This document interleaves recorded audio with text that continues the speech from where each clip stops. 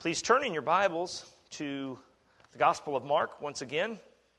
Once again, we have the privilege of sitting under the authority of God's Word. Last week, we looked at the event that we said kind of marked the beginning of what we're calling Act 3 in the book of Mark, and that is the events surrounding the passion and the suffering and the death and then the resurrection, of course, of our Lord Jesus Christ. Mark 11 begins with the triumphal entry where Jesus enters into Jerusalem and is heralded by that crowd that had gathered, some of which had been following him likely for perhaps many weeks. Others, many others who were gathering there for Passover in Jerusalem. And they proclaimed Christ, and they shouted these words from the Psalms, "Hosanna, blessed is he who comes in the name of the Lord." Many of them unknowingly, and maybe perhaps a few knowingly, proclaiming him as the Messiah. As we think about our Lord Jesus, and as I was thinking about this text, I was reminded of a passage that I hope is familiar to you from the introduction to the Gospel of John. And in the Gospel of John, in those first 18 verses, he says it's really a prelude to his gospel. And he's talking about the Lord Jesus, and he says in verse 11 that Christ came unto his own, but his own received him not. And we see that very vividly displayed in our text this morning. We see the rejection of Christ by the Jewish leaders and this growing animosity that we've seen progressing and growing and kind of reaching a greater intensity, and just it seems to be getting to a boiling point. And we see that even accelerated in this text this evening. Many, as we said last week, received Christ with gladness, but the leaders rejected him, and by week's end, they would be eagerly calling for his death. Before we read this text, I want to lay out a couple things, a couple of terms that I think will help us. And as we look at this text, which is very interesting and has been commented on extensively by commentators, one of those terms is an enacted prophecy or an enacted parable. In other words, it's acted out. And it is a prophecy that is not just proclaimed, but it is proclaimed through an action or an activity. Secondly, the other term I want to put before you, and I can't remember if I've told you about this yet or not, but that is something called a Markan sandwich. A Markan sandwich. Markan meaning that it is unique to the book of Mark, and it is a sandwich in that Mark, in his literary style, will begin telling us something from the account of our Lord Jesus, and then he'll interrupt that and tell us something else, and then he goes back to the first story. And we see this tonight in the withering of the cursing of the fig tree, the cleansing of the temple, and then when he reflects upon the withering of the fig tree that he has cursed. And we see how those two events interpret the other. So there's a technical term for it, but I won't burden you with that because Markan sandwich is much more memorable to us, and I think it will help us as we think about this text. I was telling my family about this, and they said, "Well, are we having a sandwich supper to go along with the Markan sandwich?" And I said, "Well, unfortunately, no, we're not. However, maybe it will help you remember if you go home a little hungry after church that you're taking a Markan sandwich home with you from the message this evening." So I would like us to consider this passage under the following 3 points. The cursing of the tree, and this is very close to what may be your headings in your Bible. The cursing of the tree, the cleansing of the temple, and then the counsel given or the instruction given in the lesson of the fig tree. So let us look to God's word, but before we do, let us look to God in prayer and ask his blessing upon the reading of his word. Heavenly Father, we humble ourselves before you, recognizing that we are your creation and you have bestowed great mercy and blessing upon us. But apart from you, Lord God, we are nothing. And Lord, you have blessed us so richly, and you've blessed us with your word. And Lord, as we look to your word tonight, I pray that by your Holy Spirit that you would apply it to our lives. Lord, we need it. We hunger and thirst after righteousness yet. And Lord, as we look at your word, we realize that we fall so short. So Lord, help us. Give us understanding of this text that has been criticized even by Bible scholars, Lord, as not being true and not being faithful to who you were, Lord Jesus. But Lord, help us to see Christ within it, Christ exalted, and Christ in his goodness and mercy coming to his people. Lord, I pray that the words of my mouth and the meditation of all of our hearts would be acceptable in thy sight, O Lord, our rock and our Redeemer. Amen. The passage that's printed in your bulletin, I believe, says verses 12 to 25, but we're going to step one verse back and look at verse 11. So we will be beginning with verse 11 of Mark 11. And he entered the temple and he entered Jerusalem, and went into the temple. And when he had looked around at everything, as it was already late, he went out to Bethany with the 12. On the following day, when they came from Bethany, he was hungry. And seeing in the distance a fig tree in leaf, he went to see if he could find anything on it. When he came to it, he found nothing but leaves, for it was not the season for figs. And he said to it, "May no one ever eat fruit from you again." And his disciples heard it.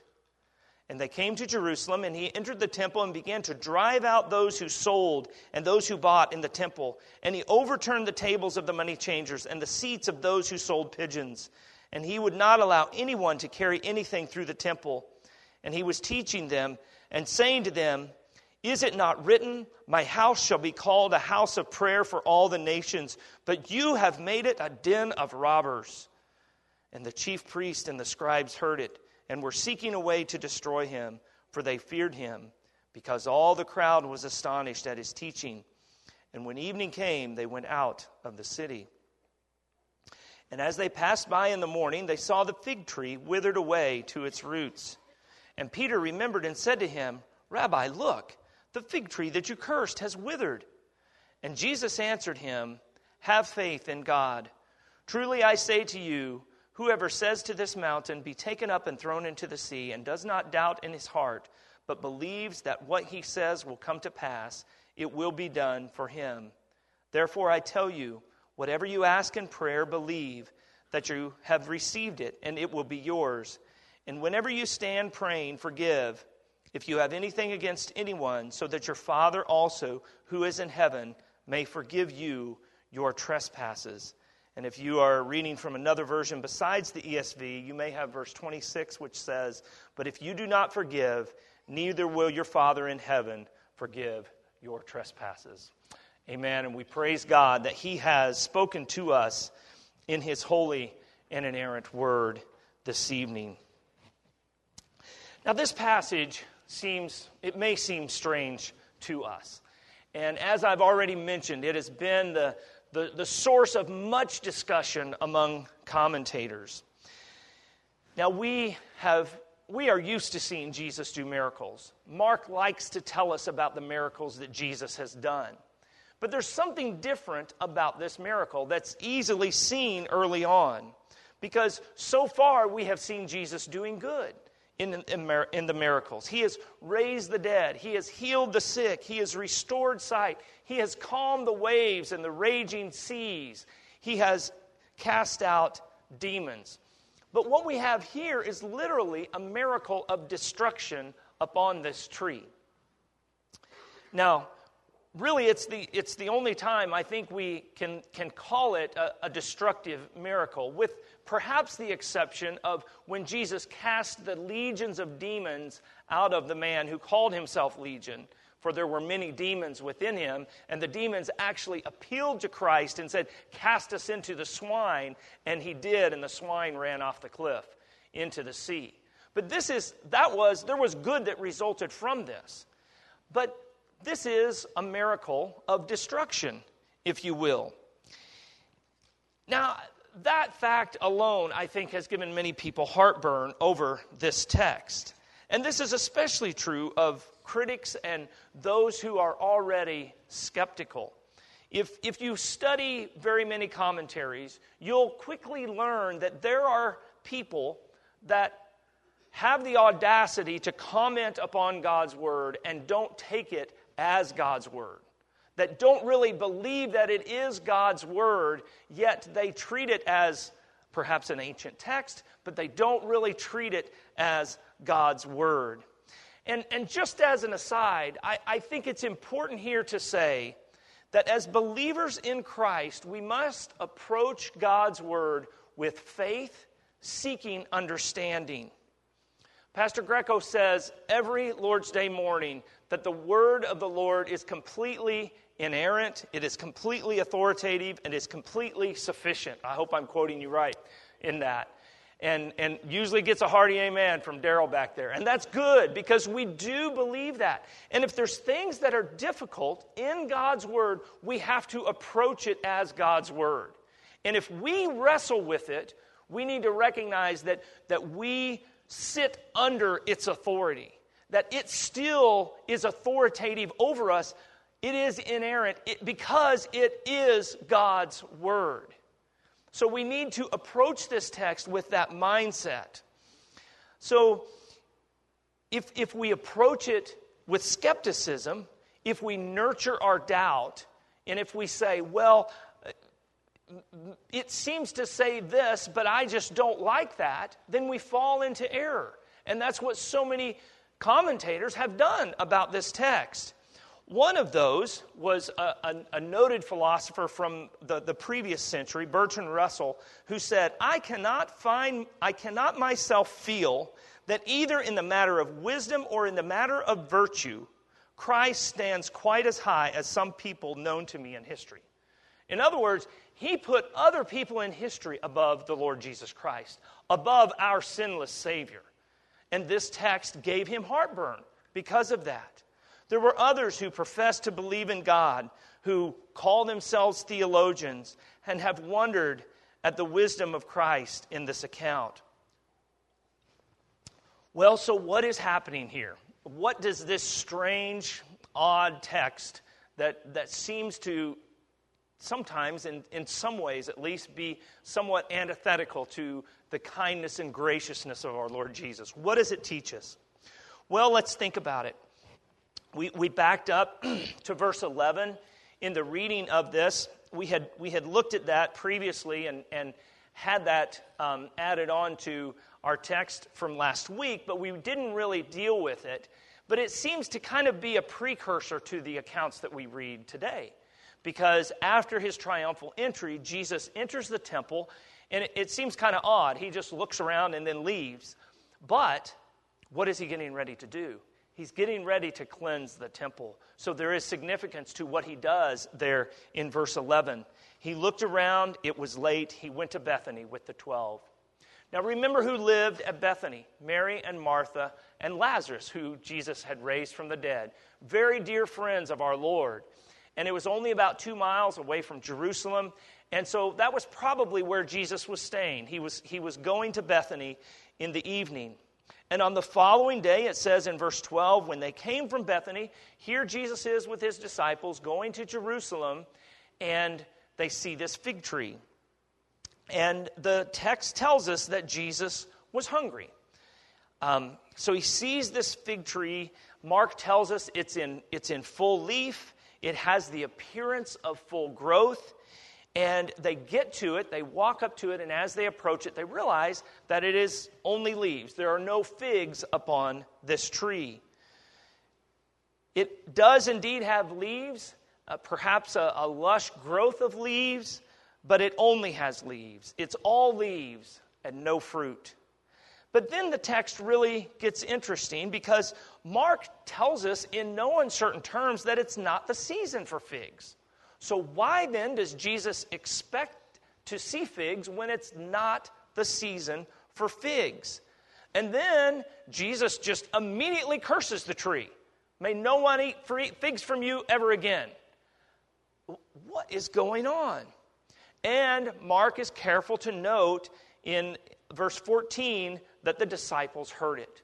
So all this happened right there. They were right there. They knew what was going on. So why does Jesus expect figs when it was clearly not the season? Now, commentators offer a lot of opinions on this. Some say that there are early figs in May, and there's like an early growth of figs, but the best figs and the real harvest happens in late summer, early autumn, in August, September. But there's a possibility of figs, the early crop, if you will. But this is in Passover time. This is probably around March or April. It's not the time even to expect that early harvest of figs. Some say that there's a type or a species of figs that bear fruit early. We don't really know. Mark doesn't tell us. Perhaps Jesus was hungry and he was just simply thinking, boy, it'd be nice if there were some figs on this tree that had all this lush green leaves. We really don't know. But what we do know is the lesson that's here. And the reason we can see it is because the way Mark puts these two stories together in this Markan sandwich to help us understand what's happening. For you see, the prophets of old would sometimes enact a prophecy. I don't know if you remember, but the prophet Ezekiel, in Ezekiel 5, the Lord told him to do something very strange that was a very vivid illustration of what God was going to do. God told Ezekiel in Ezekiel 5 to shave his head and his beard, and then take that pile of hair and divide it in thirds, and burn 1/3 of it, chop up 1/3 of it, and scatter the other third to the wind. And that was what God was going to do. That was an enacted prophecy upon God's people there in Ezekiel 5. And so this is similar because in the Old Testament, God calls Israel a fig tree. Israel is the fig tree. One commentator has said that it was likely a fig tree that the serpent used to tempt Adam and Eve. Because what was it that they used to clothe themselves afterwards? After they realized they were naked, after they had sinned and fallen, they sewed together fig leaves. So just as in the Old Testament, Israel is this fig tree. She has the appearance of health, of vitality, and yet there is no fruit. And sadly, this is true for many in the church today. Many have the appearance of fine and hearty spiritual growth, but yet there is no fruit to show the evidence of spiritual life. What about you? Are you concerned with looking good, having the lush leaves of fine Christian appearance? Or are you concerned with producing spiritual fruit? And then Mark, in his characteristic, sometimes abrupt style, just moves straight forward to the next section in the cleansing of the temple. And here we begin to see how this middle episode interprets the other. Just as there are Old Testament allusions in this first set of verses, there's even more in this next set in verses 15 through 19, where we see Jesus cleansing the temple. I think it's important for us to think about the setting of the situation that Jesus was in. I read and listened to a sermon that spoke of, and if you have an ESV study Bible, you can see a picture of the temple. And it wasn't just the temple itself, it was the whole Temple Mount. And in that illustration, we are told that the Temple Mount, the whole complex, takes up 1/6 of the area of the city of Jerusalem. And the court of the Gentiles, which was the outer court where the Gentiles could enter, and it was designed to be a place where they could draw near unto God if they wanted to worship the God of the Israelites, the true and living God. They had this court of the Gentiles. I had no idea until I studied this how big that it was. It was 500 by 325 yards, which this commentator said equals to 35 acres. If you can imagine an area that large to receive Gentiles within it. And you also have to think of the enormity of the number of people that were coming to Jerusalem at this time. It could have been as many as 2 million people converging either within or spilling out of the city at this time of Passover. And so you think about the sacrifices that are involved with that many people at Passover. Not only that, but you also had this temple tax that they had to pay that was required of every male. And it couldn't be given in Roman coinage. It had to be a specific coin, a half a shekel of Tyrian money that they had to give as their temple tax. So think about it. 2 million people converging on not a city that really wasn't that big. They all had to bring sacrifices, and they all had to pay this tax. And so it made sense that there were people there that would provide the sacrifices.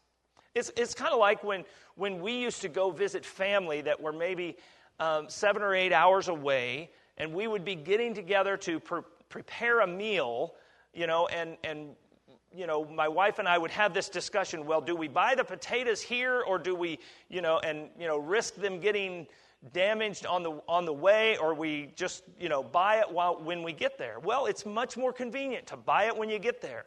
And when you're talking about a sacrifice, the lamb and whatever you were sacrificing had to be perfect. It couldn't have a blemish. And so if you transported this lamb for maybe several days to get to Jerusalem, there was great risk in it being blemished in some way. And so there was a practical reason that they had the money changers. There was a practical reason why they had these individuals selling the sacrifices, the animals. So it wasn't that Jesus was saying these people shouldn't exist, but it's where they were working. It's where they were peddling their wares, where they were selling and exchanging this money. It was in that outer court, in the court of the Gentiles. Now, there is evidence that probably a few years previous to this, they did not do this. They were across the valley on the Mount of Olives, in a different location, away from the place of worship. But here they had brought this into a place that was God's house, that was a place to worship. It was a place for the Gentiles, the people of the nations who wanted to draw near to God. That place was taken up with merchandising, with selling, with exchanging money. And not only that, probably there was a lot of price gouging along with that, where they charged extra and they didn't have a fair rate of exchange in the exchanging of the money. And so what does Jesus do? He burst into the temple. He drove those out who sold and those who bought, and he overturned the tables of the money changers and the seats of those that sold pigeons, and he wouldn't even allow anyone to carry anything through. Just imagine the chaos of this moment where Jesus is throwing these tables over. Imagine coins sprinkling across a stone floor, pigeon cages rolling, the dust and the pigeons flying, lambs bleeding and running, angry merchants wondering who in the world this is and why in the world he is upsetting their trade. Chaos in the court of the Gentiles. Jesus even confronts those who've taken a shortcut on their foot journey through the courtyard as they carry their goods back to their place, their hotel, or their camp. And why is this? It's because of Christ's zeal and passion for his Father's house. And it's because this area was for the Gentiles. It was for those who were not God's people by birth, but wanted to draw near to him. Jesus quotes from Isaiah 56, where God has spoken of the foreigners who join themselves to the Lord, to love the name of the Lord and to be his servants. And he will bring them, it says, to his holy mountain and will make them joyful in his house of prayer.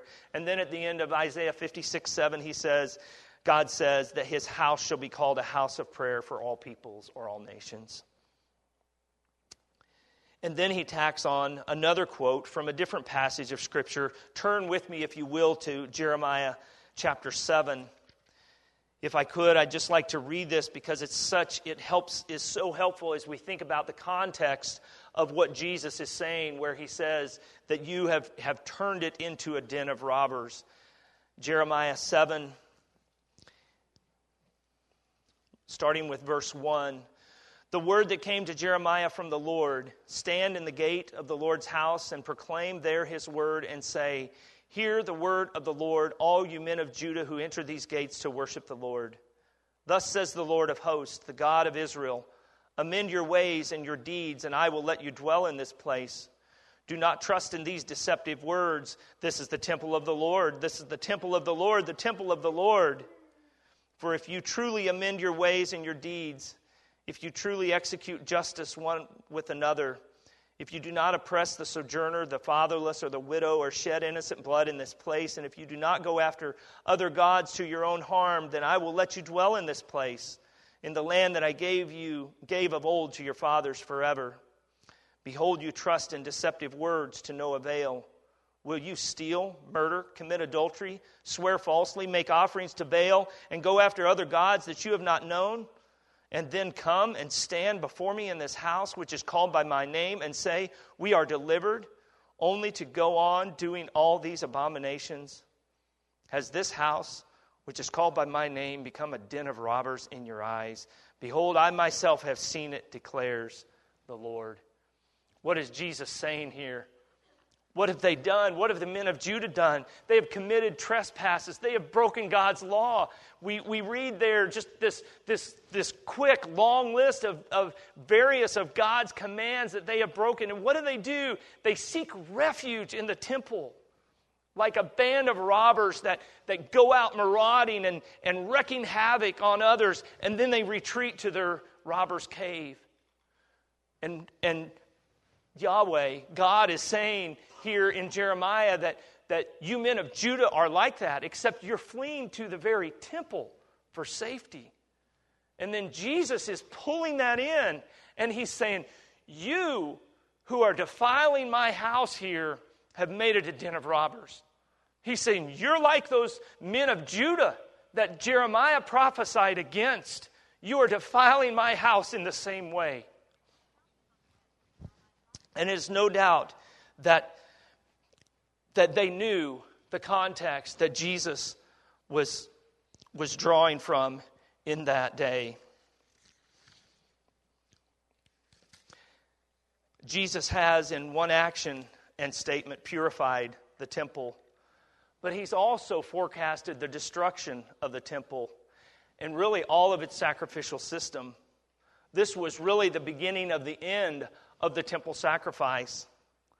Jesus has challenged the Jews in John 2. He records it where he says, destroy this temple and in 3 days I will raise it up.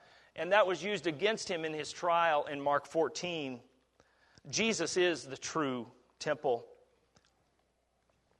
And we've talked about how the chief priests and scribes were upset. If they weren't upset before, they surely are now. Verse 18 tells us that they heard it and they were seeking a way to destroy him. They feared him, it says, but the people were astonished, and I imagine so. After driving out those who were selling there in God's house and the money changers, the people were astonished. And then Jesus returns to Bethany. We've seen the cursing of the tree and the cleansing of the temple, and then we see the counsel given in the lessons of the fig tree. Peter says, as he reflects upon this, when they probably, it seems like the next day, maybe Tuesday morning of Passion Week, they come and they see this tree and it's withered. And even if a tree dies, it doesn't die overnight. But this one did. This was a miraculous act of Jesus upon this fig tree, which represented Israel. And Peter says, look, the fig tree that you cursed has withered. He was amazed. And it was miraculous. And Derek Thomas, in his sermon on this, he had reflected upon these New Testament critics and these liberal scholars that discounted this. And he said, and all those New Testament critics are crying around the base of it. In other words, they're saying, oh, this is terrible. See the terrible thing Jesus did to this tree. But Jesus was teaching the disciples. and he's teaching us a solemn lesson. There's a lesson for Israel because they rejected Christ. They rejected his teaching. They followed their own way, and they defiled God's house, and God's judgment is falling upon them for this. We see also a lesson for us here that if we reject Christ, we too will be judged. If we follow our own way, we cannot call ourselves followers of Christ. We can only have one master. So I ask you tonight, where is your heart?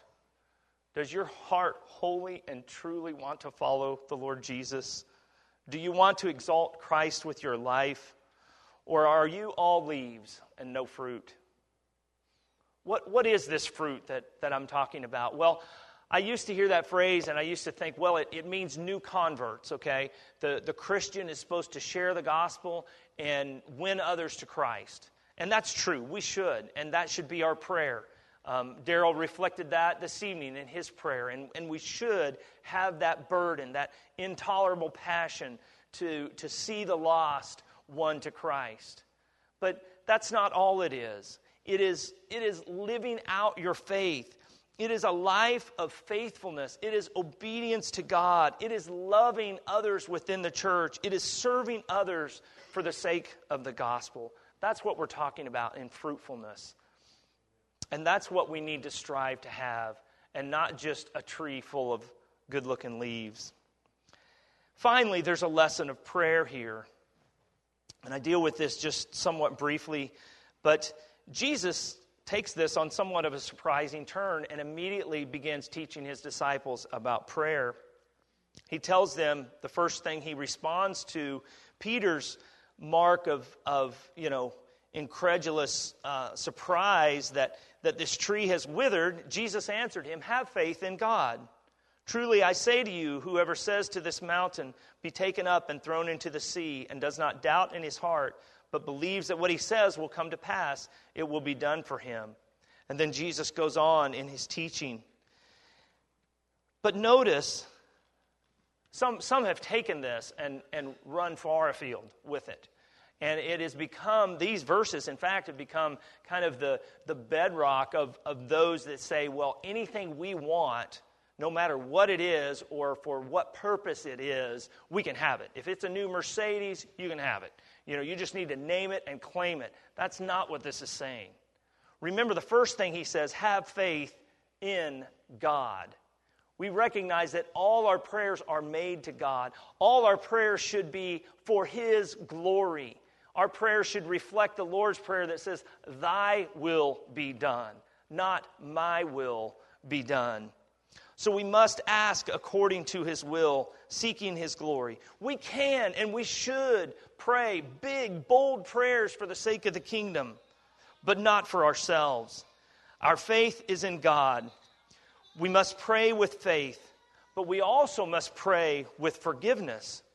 The final verse that is there in your text, and whenever you stand praying, forgive if you have anything against anyone, so that your Father also who is in heaven may forgive you your trespasses. The central word there is forgive. We should never expect our prayers to be answered if we are harboring unforgiveness. Let me say that again. We should never expect our prayers to be answered if we are harboring unforgiveness. The principle is that forgiven people forgive, for we have been forgiven much. Two things that should characterize the life of believers, that is faith and forgiveness. So Jesus is saying here, and we see Jesus doing this. He is forging out a new people, not just a people based upon their birth or ethnicity. He is building his church, his people from every tribe and tongue and people group. This is not just about where you were born or what your ethnicity is. The message of the gospel is for the nations, for people of every tribe and tongue and people group. And he has forecasted the end of the temple sacrifices because in just a matter of days, he, Jesus Christ, will become the fulfillment of all of those millions of sacrifices that have been made over the last thousands of years of Old Testament history. Jesus is nearly ready to be the ultimate sacrifice. And he's forecasting the end of the temple because he is the temple. And that's why Jesus came, so that you and I and all those who come to him by faith, confessing and trusting in him alone for salvation, can be saved. And finally, there's also a warning for the church in this. Remember, God has always preserved his people, and God always will preserve his people. But as we see here and have seen down through history, that if the people who have enjoyed God's blessings turn away from him and do not truly serve him, then God will raise up others that will. We saw that in the time of the Reformation. We've seen it repeatedly since then. We must be a people who wholly follow the Lord. For if we are to call ourselves disciples of the Lord Jesus, then we must follow him truly and completely. Amen. Let us pray.